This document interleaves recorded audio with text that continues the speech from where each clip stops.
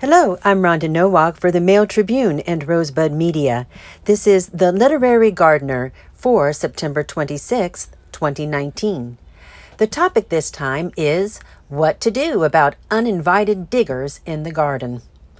To dig in one's own earth with one's own spade, does life hold anything better? Beverly Nichols, Down the Garden Path, 1932. I agree with Beverly Nichols that digging in the earth is one of the most sublime pleasures of gardening. However, there's an important distinction between digging in the garden with one's own spade and having uninvited visitors of the animal kind poking about. I've had a lot of experience with diggers in my garden. My 2 dogs, pet rabbits, neighborhood cats, turkeys, rats, ground squirrels, moles, voles, and, most recently, 3 young raccoons. The raccoons have made themselves at home in the laurel hedge bordering our property in East Medford. They found a steady supply of insects and earthworms underneath rocks lining the garden paths and beds, and they relish a morning swim in the backyard pond. They hiss at the dogs, and they cast baleful, beady bright eyes at me if I dare to disturb their activities. The raccoons have to go, but how does one go about removing them safely and humanely? For answers, I spoke with Dana Sanchez, Ph.D., Associate Professor and Wildlife Specialist for the OSU Extension Service. Dana told me that capturing the raccoons and releasing them elsewhere is illegal in Oregon.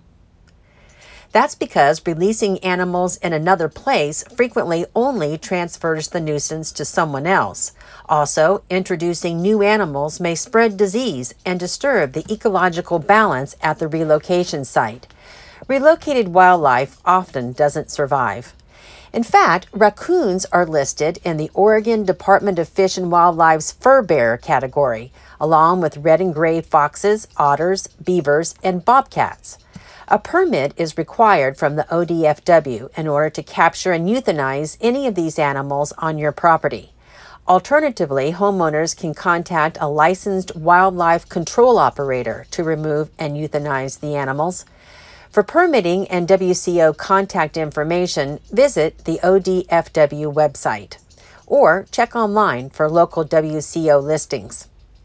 An ODFW permit is not required for on-site capture and on-site euthanasia of those listed as predatory animals: coyotes, rabbits, rodents, feral pigs as defined by the Oregon Department of Agriculture, starlings, house sparrows, and Eurasian collared doves.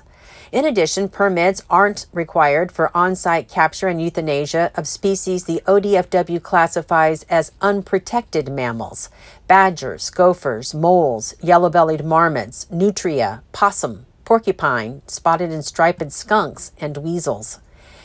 If any live species of predatory or unprotected animal is to be transported off-site for euthanasia, a transport permit is required from the ODFW Regional Office in Central Point. The phone number is 541-826-8774. However, before setting out a trap or calling wildlife control, Dana suggests 5 important considerations for effective management of diggers. The first is to correctly identify the nuisance animal. It's important to know for sure what kind of animal you're dealing with, even though identification may be difficult if the animal is nocturnal. Scat may be useful, as well as other telltale signs of the animal's presence. For example, moles are insectivores and they leave hills of dirt from cleaning out their dens.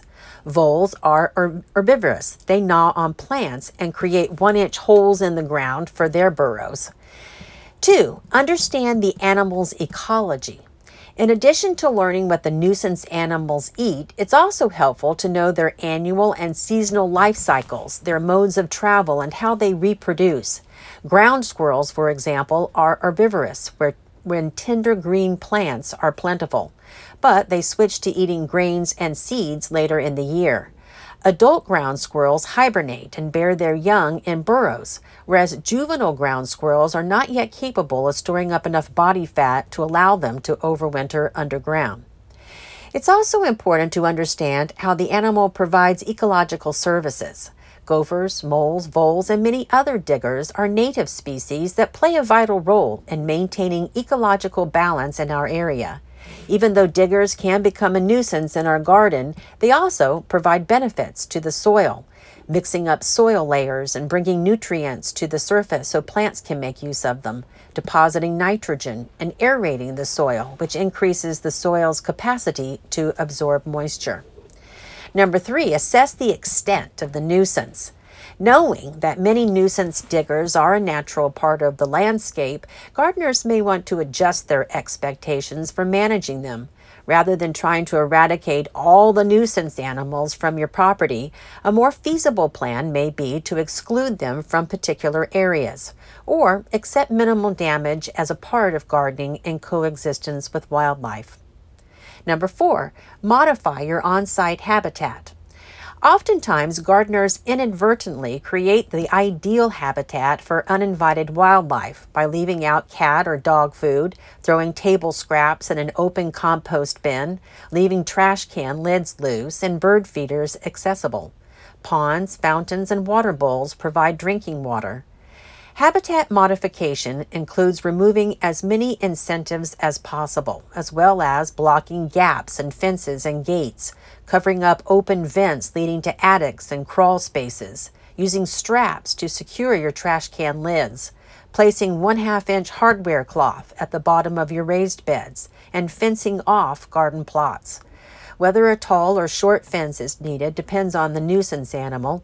Fencing that extends below ground is needed for diggers. And number 5, use deterrence methods. This takes habitat modification a step further, installing hot wires or devices that scare the animal with noise or light, or using materials that smell or taste bad to the animal. One wildlife control operator based in Ashland suggested spreading cayenne pepper all around the areas I don't want the raccoons to be. Changing up deterrence tactics periodically helps prevent nuisance animals from getting used to them. Dana will present Dueling with Diggers from 10:45 a.m. to 12:15 p.m. at the Winter Dream Summer Garden Symposium, coming up on Saturday, November 2nd at the RCC SOU Higher Education Center, 101 South Bartlett Street in Medford. Dana will also present Be Bear Aware at the conference from 9 a.m. to 10:30 a.m. The Winter Dream Summer Garden Symposium begins at 9 a.m. and ends at 4:30 p.m. The cost is $45 if registered by October 20th and $55 afterward. A catered lunch is available for an additional $10. For more information about the program, speakers, and to register, visit the JCMGA website at www.jacksoncountymga.org. And that's it for the Literary Gardener this time. Thanks so much for listening, and happy gardening.